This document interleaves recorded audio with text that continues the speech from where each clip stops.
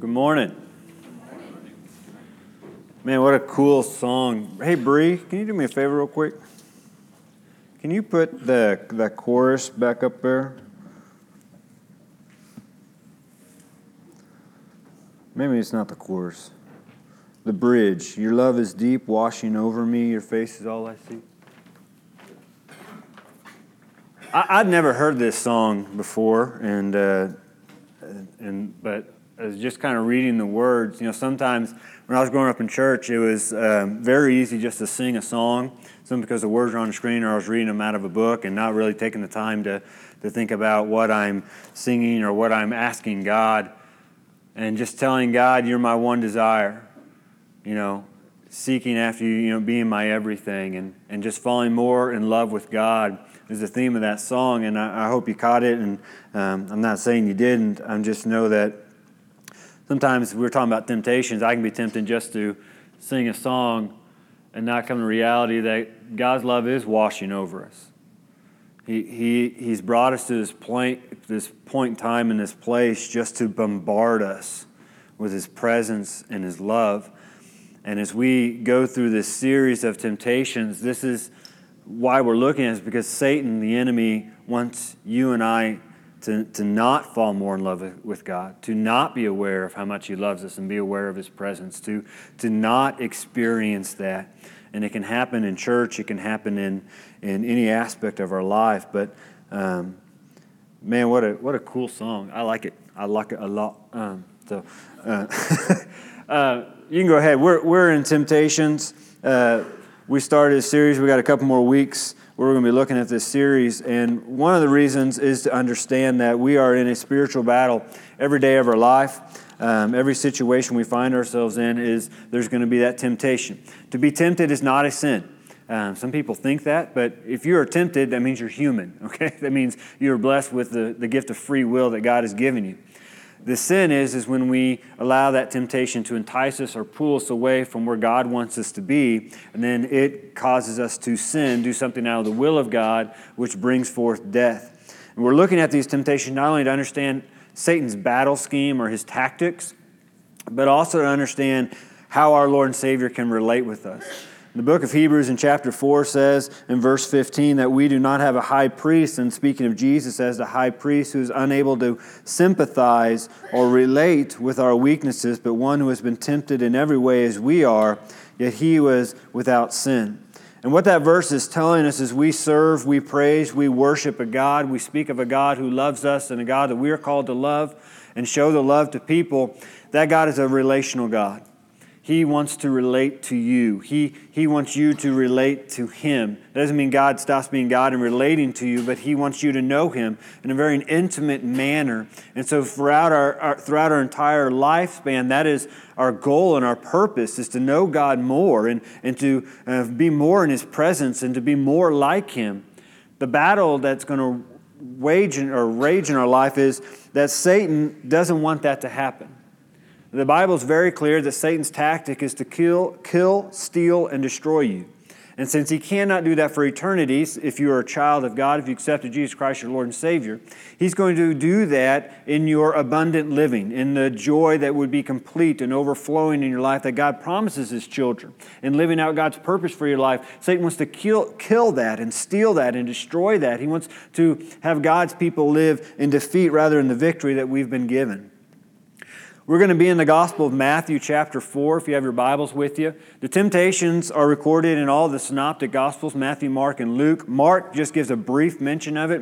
Matthew and Luke give more details concerning it, but for the sake of time, we're just going to be focusing in Matthew. And like I said, we're doing this series, and so we're going to be walking through each and every temptation for the next several weeks. Last week, we set up some background, and this week, we're going to be looking at the first temptation and how we relate to what Jesus went through and how we have that battle going on in our life right now. We're going to begin in verse 3 of chapter 4 of Matthew. And it says, "Then the tempter approached Him and said, 'If you are the Son of God, tell these stones to become bread.' And He," this is now Jesus speaking, "answered, 'It is written, man must not live on bread alone, but on every word that comes from the mouth of God.' I want us to first notice, and we hit on this a little bit last week, but in case you weren't here, verse 3 says the tempter approached him. And the Spirit of God led Jesus to the wilderness to be tempted, but God did not tempt Jesus. God does not tempt you and I. God simply leads us to places where we are allowed to live out our faith, and living out our faith brings trials and tests and forms of temptation to see whether or not we're going to trust God and we're going to be where God wants us to be. Now, another thing I want to point out, and you're going to hear again this for the next several weeks, if you were involved in Maker Fun Factory this last week, I want to say thank you very much, whether it was physically, spiritually, however you were involved. Man, what a great week. We saw a lot of great things happening, great attendance. We saw some salvations, God just moving in the kids' life, and it was awesome.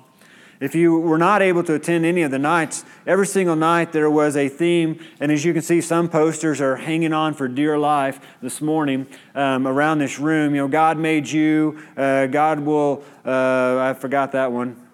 It is for you. That's a good one. God is always with you. God will always love you. God made you for a reason. So each night we had this emphasis, and Megan would be up here and she would say the emphasis, and we'd have it in crafts and in games and in Bible story where we'd say the emphasis probably almost 100 times a night. And every time the kids would have a response, wow, God. I'm not asking you to have a response this morning, but I do want you to see the emphasis that are placed in the temptations, and that comes by a very magical word that's 2 letters, and it begins with the letter I and ends with the letter F, and that is if. Satan comes to Jesus and says if. Matter of fact, if you look in every single one of the temptations, if is found. Verse 6, if you are the Son of God. Verse 9, if you will fall down before me. The if tells us a very important thing, actually several important things. First, the if tells us is that Satan cannot make you or me do anything. I know there's a nice little statement we like to say, and you know, the devil made me do it. And I get that, but it's not biblical whatsoever. And it may sound nice, you know, we try to, you know, rationalize something we know we shouldn't have done. Well, the devil made me do it. But the reality is the devil cannot make you do sin. He cannot. If the devil could make you do sin, then you would not be guilty for your sin. And the devil wants you to be guilty for your sin. Because if you are guilty for your sin, then you're guilty before a holy God and you're guilty of judgment. So the devil does not force you. He did not come to Jesus and said, turn these stones to bread. He says, if. The word if is meant to call into question. It is almost a taunt. It's almost like a double dog dare. It's to cast a doubt. And the devil's been doing this since Genesis chapter 3 when it comes to original sin. And what I want us to see is the devil has no new battle plans. He just kind of simply changes the approach. He wants us to doubt who God is. He wants us to doubt what God has said, what God wants for our life, how we're supposed to be living that out in our life. And a lot of times when we fall to the if of the temptations, when we get to that point where we are being lured and enticed away from God, what we do, instead of running towards God and being where God wants us to be, we instead seek things in the world to give us some sort of temporary fulfillment. We get that temporary rush. It's why people struggle with drugs or struggle with alcohol or struggle with some sort of addiction, whether that is drugs or shopping or food or whatever. It's because we want that temporary fulfillment. And that's what temptation lures and entices us to do. Instead of taking us to the eternal God, the God who does not change, the God who fills us completely to overflowing. If you also notice there in verse 3 what Satan comes to do, the very first thing that he brings out is, he says, if you are the Son of God. We need to understand that the devil is not equal with God, okay? He is not on equal standing ground to God. He is not all-knowing. He is not all-powerful. He is not going to be eternal. He will eventually come to an end. Matter of fact, the devil knew who Jesus was because the Bible tells us that Jesus was there in the beginning and that all things were created by Him and through Him. So Jesus actually is the creator of the devil. He is the creator of the demons. And Satan knows who he is. He's fully aware of his power. He's fully aware of his characteristics and his authority and his equality with God. But what he is doing is revealing to us in Scripture is he is calling into question the very Word of God. If you go back in chapter 3, the very end of chapter 3 is Jesus' baptism. And when Jesus comes out of the water, what does God say to him? What does he proclaim? This is my Son, with whom I am well pleased. Some translation says, this is my beloved Son. It's a proclamation from the heavens that God the Father proclaimed upon His Son. The Gospel of John lets us know it wasn't just for Jesus, but it was all those who were at the river that day heard this proclamation. And so what is the very first temptation that Jesus has when He comes into the wilderness? If you are the Son of God. You see, Satan wants us to doubt the Word of God. That's part of the temptations. He wants us to doubt God's Word as the authority over our life. He wants us to doubt the trustworthiness of God's Word concerning our life. Satan wants us to doubt what this says and if it's really relevant to my life, and do I really have to do that? Is that really a big deal? Is it really necessary that I, live after Christ and I pursue after Him and seek Him first and I share my faith and evangelize? Because if Satan can get us to doubt the Word of God, then he can get us to doubt anything we should ever do for God. This is why a lot of churches are struggling. We honestly feel like we are still in control. We honestly feel like we're still in charge of our life. But just think about it a second. How much are you really in control over? Did you tell your mommy and daddy when you should be born? That's an awkward conversation. You get to choose when you're going to die? You shouldn't. Do you get to control how the weather's going to be? Do you get to control how fast traffic's going to be in the morning? Do you get to control how fast the checkout line's going to be when you go in? Do you get to control even if when you order food that it's going to be exactly how you ordered it and how you wanted it and it's going to be exactly what you thought it would be? Matter of fact, the only thing we actually have control over is probably the TV remote and the radio station. Even then, sometimes they go out. There's this false belief that we actually are in control of our life, and since we think we're still in control and we're still in charge, when God's Word comes upon our life and gives us direction, comes upon our life and takes us to a place that God wants us to be, we want to fight back. The only reason we want to fight back with the Word of God is because we don't fit into the Word of God at times. And so the temptation is, did God really say that? Well, that's exactly what Satan did to Adam and Eve in the garden in Genesis chapter 3, verse 1. He comes to them and says, did God really say you shouldn't eat of the tree? See, Satan wants us to doubt. And in particular, he wants us to doubt the Word of God, its authority, and whether we can trust it. But a foundational truth of Christianity. If you have your Bibles, I'd like you to turn. We're going to come back to Matthew, so you can keep your finger there. Return to 2 Timothy chapter 3, verse 16 through 17. I just want us to hone on this passage and another one out of 2 Peter real quick.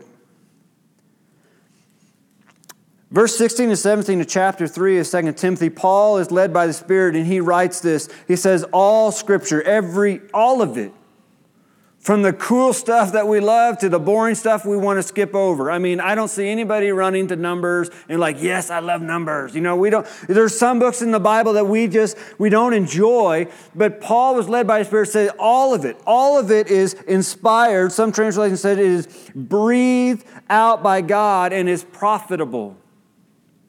It's profitable for teaching, for rebuking, for correcting, training in righteousness. Why? So that the man of God, and that word man in the Greek means the individual. It's not just speaking about males, but the individual of God may be complete, equipped for every good work. That's what God wants for your life. But the only way you and I can live that out of my life, to be complete and equipped for every good work that God has assigned for us in this life, is that I have to have a faith in the Word of God, that it is spoken by Him. If you want to turn with me to 2 Peter real quick, 2 Peter in chapter 1. In verses 20 through 21. Peter's writing to a group of believers who are struggling because they are being persecuted. And he's telling them that they need to keep to the Scriptures and keep to the testimony that they have shared concerning Jesus Christ. And in 2 Peter chapter 1 and verses 20 through 21, Peter's led by the Holy Spirit says, above all, you know this. No prophecy of Scripture comes from the prophet's own interpretation, meaning nobody has made this up. This is not a figment of someone's imagination. We didn't all just get together in the upper room and say, you know what we should do? We should write some really cool stories and see how long they last. He says, but we need to understand that the prophecy, it never came by the will of man, verse 21. Instead, men spoke from God as they were carried along by the Holy Spirit. What that's telling us is this book is unlike any other book in the world. We call it a holy Bible because it represents God who is holy. We call it the Bible because it's a collection of books.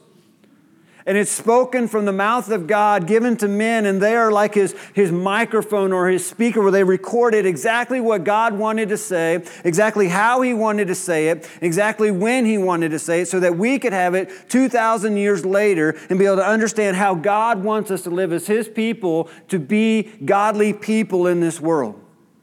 See, God's goal for your life and for my life is that we are separated from this world. But if I look at the Word of God and look at it as just a book or something that is irrelevant or something that is, I may have to do that. I mean, if it's a choice, then it really has no authority over my life. And I really don't trust it.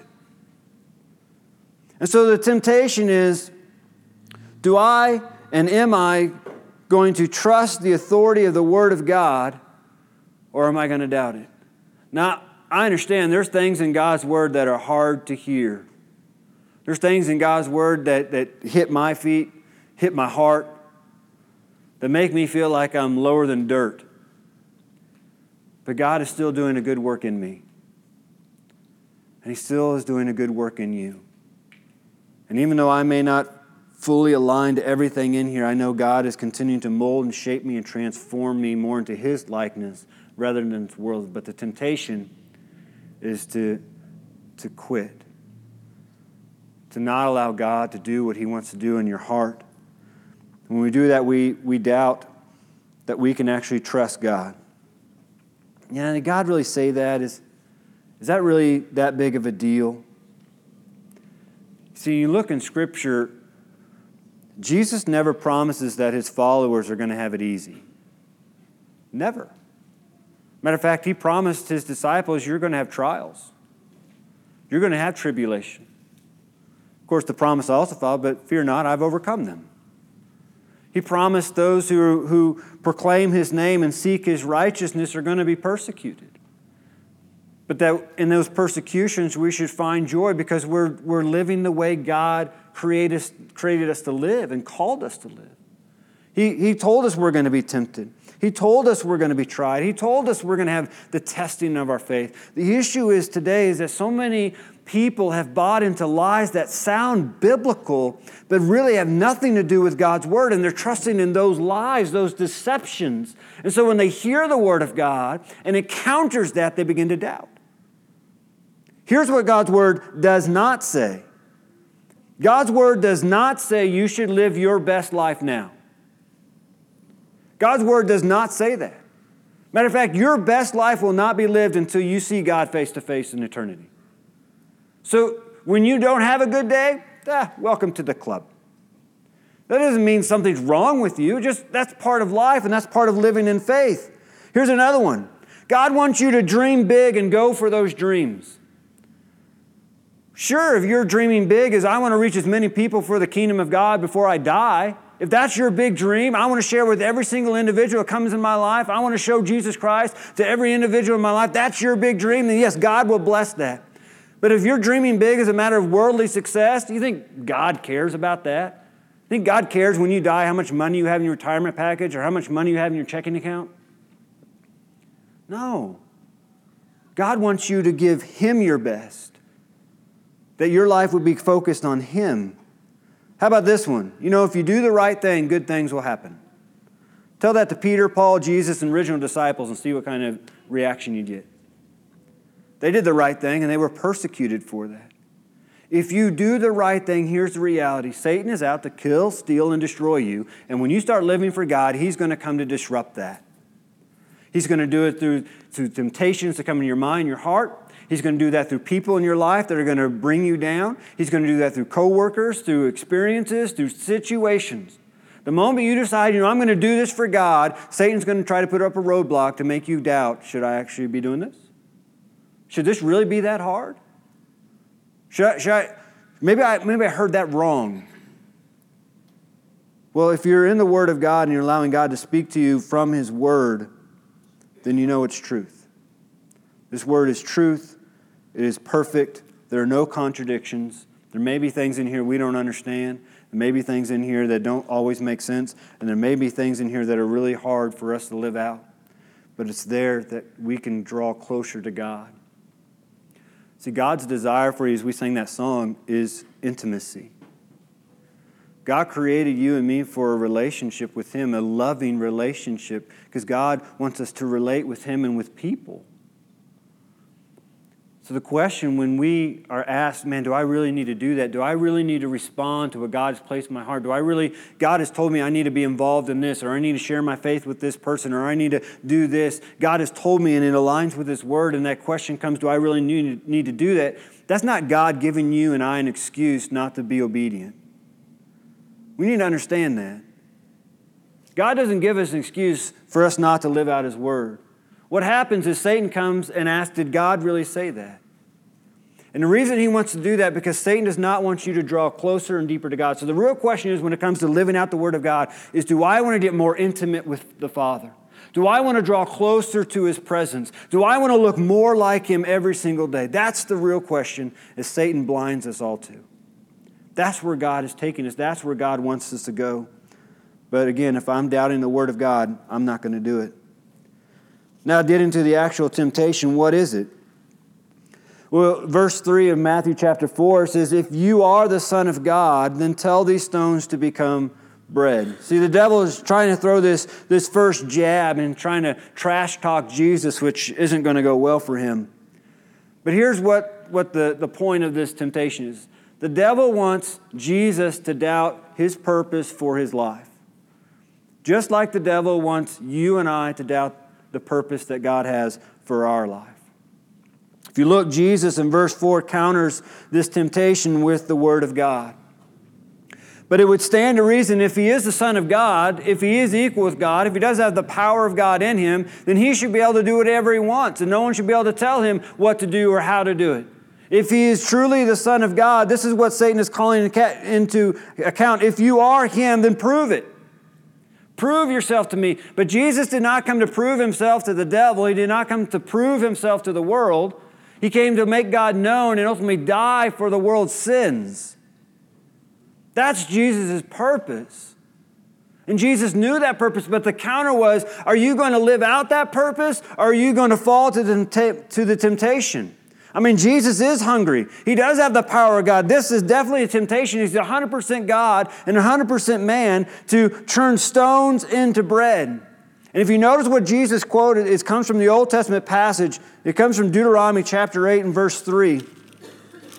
And the word of the Lord says in Deuteronomy 8:3, He humbled you, this is speaking to the Israelites, by letting you go hungry. And then He gave you manna to eat, which you and your fathers had not known, so that you might learn that man does not live on bread alone, but on every word that comes from the mouth of the Lord. This is the passage in which Jesus quotes when Satan comes to Him and says, hey, why don't you turn these stones to bread? Why? Because the context of the passage that Jesus quotes in Deuteronomy is God's people have just come out of Israel. They just come out of bondage and slavery, and they were learning how to live for God. They were learning who God was and what God wanted them to do. And if you're familiar with any of those stories, you know that they grumbled a lot, they complained a lot, and they argued a lot. And so God continued to discipline them, but He also continued to bless them. And the purpose was He wanted God's people in the Old Testament to fully rely and trust that God would provide for all their needs. And so what Jesus is saying here, Satan says, can you turn these stones to bread? Surely you can, if you're the Son of God. He says, man does not live on bread alone, but on the very Word of God. What he's stating is that my purpose isn't to show my power right now. My purpose isn't to try to prove myself to you. My purpose is to make God known, and to do that, I have to fully rely upon the Word of God, fully rely upon the commands of God, fully be obedient to it, humble myself to become the lowest of servants so that I show that I'm living for Him.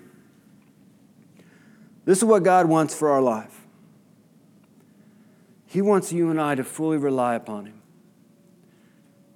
And when we pray, Lord, give us our daily bread, that we're actually going to wait for God to give us our daily bread. That we're going to fully trust Him. That we're going to humble ourselves to a place where we'll allow God to do whatever He wants to do in our life.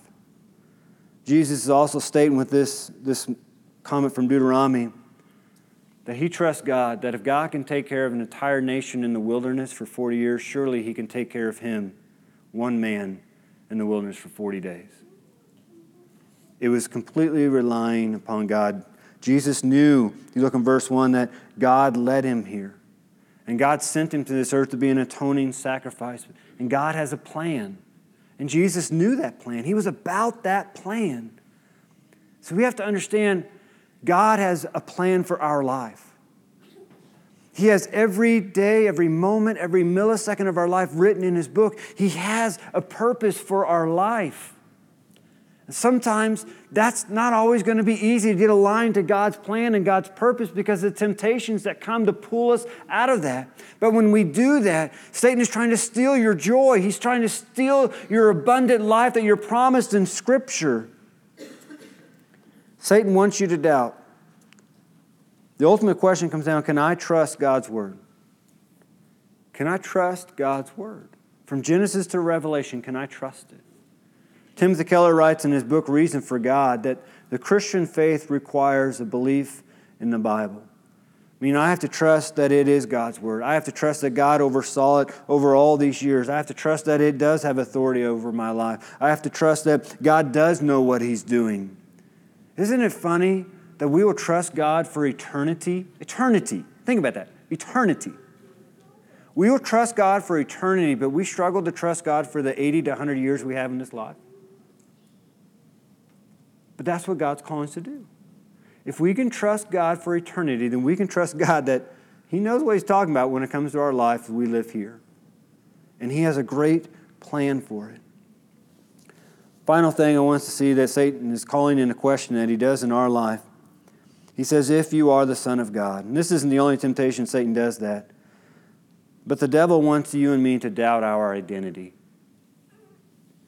The Bible says that in Genesis chapter 1 that we are made in the image of God. That God formed us. He breathed the breath of life into us. That Psalm says that we are remarkably and wonderfully made. Why? Because we're made in God's image. We're made to represent God and to shine God's glory and be about God's work and God's advancement on this earth. But how many people here today, and how many people do you know struggle with their physical identity? We look at other people and we compare ourselves. Well, I'm not good enough, or I don't look good enough, or I don't have enough money, or I don't dress in the right clothes, or I don't have the best whatever. And we struggle with our identity by our looks, and that's what Satan comes to tempt you. He comes to wear you down and drag you down and make you feel defeated, make you feel worthless. But the Word of God speaks the truth. You are remarkably and wonderfully made because God the Father made you. He knit you together in your mother's womb. The problem is too many people are turning to the world for their identity instead of turning to the truth, the eternal truth of what God has already stated about you before you were born. You're beautiful or handsome, however you want to take it. And God looks at you with love. Another way we can doubt our identity is within the church. We say, well, they're the deacon or they're the elder, he's the pastor, or, they're really gifted at teaching, so they should do the work. I can't do anything. I'm just not gifted enough. But if you're a child of God, you've been given the Spirit, which means you've been given the ability to bear fruit and have spiritual gifts inside of you for the church, for the body. No matter your age, no matter your gender, we're all here for a purpose, and that's to glorify God by working together. You may not be called to preach. That's fine. You may not be called to teach a Bible study. That's fine, but God has brought you here for a purpose. Maybe you're a great singer. Maybe you're great with kids for a couple hours, but after that it's done. Well, we only go a couple hours most time with kids. Maybe you're good with students. Maybe you're a person who has a heart to open your home to people and just show the gift of hospitality. Maybe it's some other means. But the devil wants you to doubt your identity, that you cannot do anything for the kingdom of God. You cannot do anything to empower the church. But hear this promise. His divine power has given us everything required for life and godliness. That power that lives inside of you, God has given you, that you have everything that is required to do what God has called you to do. Satan may be coming at you and tempting you and making you doubt your identity in Christ. If you're like me, he likes to bring up my past mistakes and my past sins. He does it at the most awkward times. I'll be driving the car and I'll be like, just that moment, it hits me. And I'm thinking, well, what was I thinking in that moment? And he wants to pull me back into that sin that has been completely paid for. I've been completely forgiven for. I'm now clothed with the righteousness of Christ, but if he can get me to live in that regret, you know what he's going to do? I will live in defeat. And there's a lot of Christians in a lot of churches that are living in defeat because they have this thing in their past like, well, you just don't know what I did, Pastor. You don't know what's back there, Pastor. You don't know. If you knew, you would probably tell me to leave the church. But here's the truth of God's Word. It says that if anyone is in Christ, he is a new creation. The old has passed away. See, the new has come. If anyone is in Christ, the old is passed away. That means it is completely gone. God no longer sees you as that. So God does not come to you and say, hey, remember that thing? I'm still going to hold that against you. No, God sees you covered by the blood of the Lamb, clothed in the righteousness of Christ, stainless and purified, all by your faith. That is Satan coming at you and me, trying to get us to fall back into regret, trying to get us to be quiet about our sins, because sometimes if Satan can do it, we won't share our faith because, like, man, I can't share my faith because, if people knew where I came from or what I did. And sometimes Satan comes in the same ways and we don't share our faith because, I'll say the stupidest things. Or, that's why we pay the pastor. He's the one that goes out and shares his faith. That's why we ordain deacons and ordain elders, because they're supposed to do that. But the Word of God says we are ambassadors for Christ since God is making his appeal through us. So as a child of God, if I've been saved by Jesus Christ, God is making his appeal, or he desires to make his appeal through us by words and actions, that people can come to know a God that loves them just as we have come to know a God that loves us. There's a final temptation that some of us may be facing this morning when it comes to our identity. And I've ran into this time and time again, just sharing the gospel with people as I encounter, and in church as well. And the temptation that Satan brings is that, well, I'm a pretty good person. I'm not as bad as them, and I try to do the right thing, and I try to do good, and I work hard, and I'm a good father, I'm a good brother, I'm a good whatever. I just try to do my best. And Satan allows people to rationalize that because I can try to show some sort of earthly merit that I don't need eternal security, that's what's going to get me.